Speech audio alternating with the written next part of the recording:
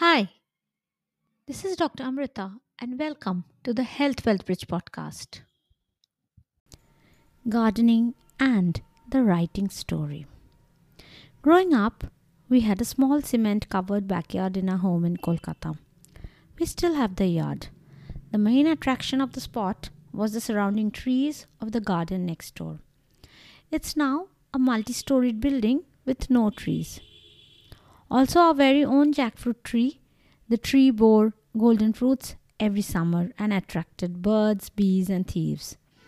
The succulent fruit and the typical smell of the ripe jackfruit and the delicious veg dishes made with this unripe variety are summer memories now. The tree stands, and I never visited on time to eat the few fruits it bears now. Its branches have been cut and roots bound by cement, but the tree stands tall. From the time I read The Enchanted Forest and The Magic Faraway Tree, I used to imagine climbing the tree one day, but somehow never dared. I could, after all, see the top. It didn't look anywhere near the clouds, however high it was. That tree was the source of many of my daydreams. The only experience I had gardening was keeping alive a pansy plant, making it flower for a school project, and staring at that tree and occasionally watering the jackfruit tree. Then in 2014, I discovered balcony gardening. Zero experience, but a lucky gardener. I did have some plant accidents and I decided to avoid the from seed to plant phase, and after that, it has been better. I wanted a green cover screen to avoid looking at discolored buildings and honking cars. Something to be said about human beings' need for nature here.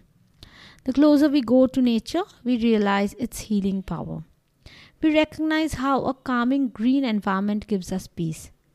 Green plants soothe the mind, purify the air, and have aerosolized probiotics.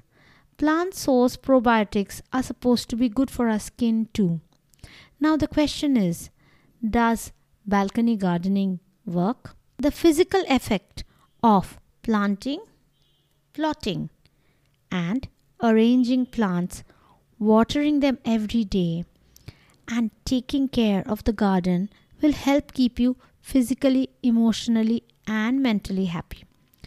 When you are stuck for inspiration, imagine a green plant. It does the same thing every day.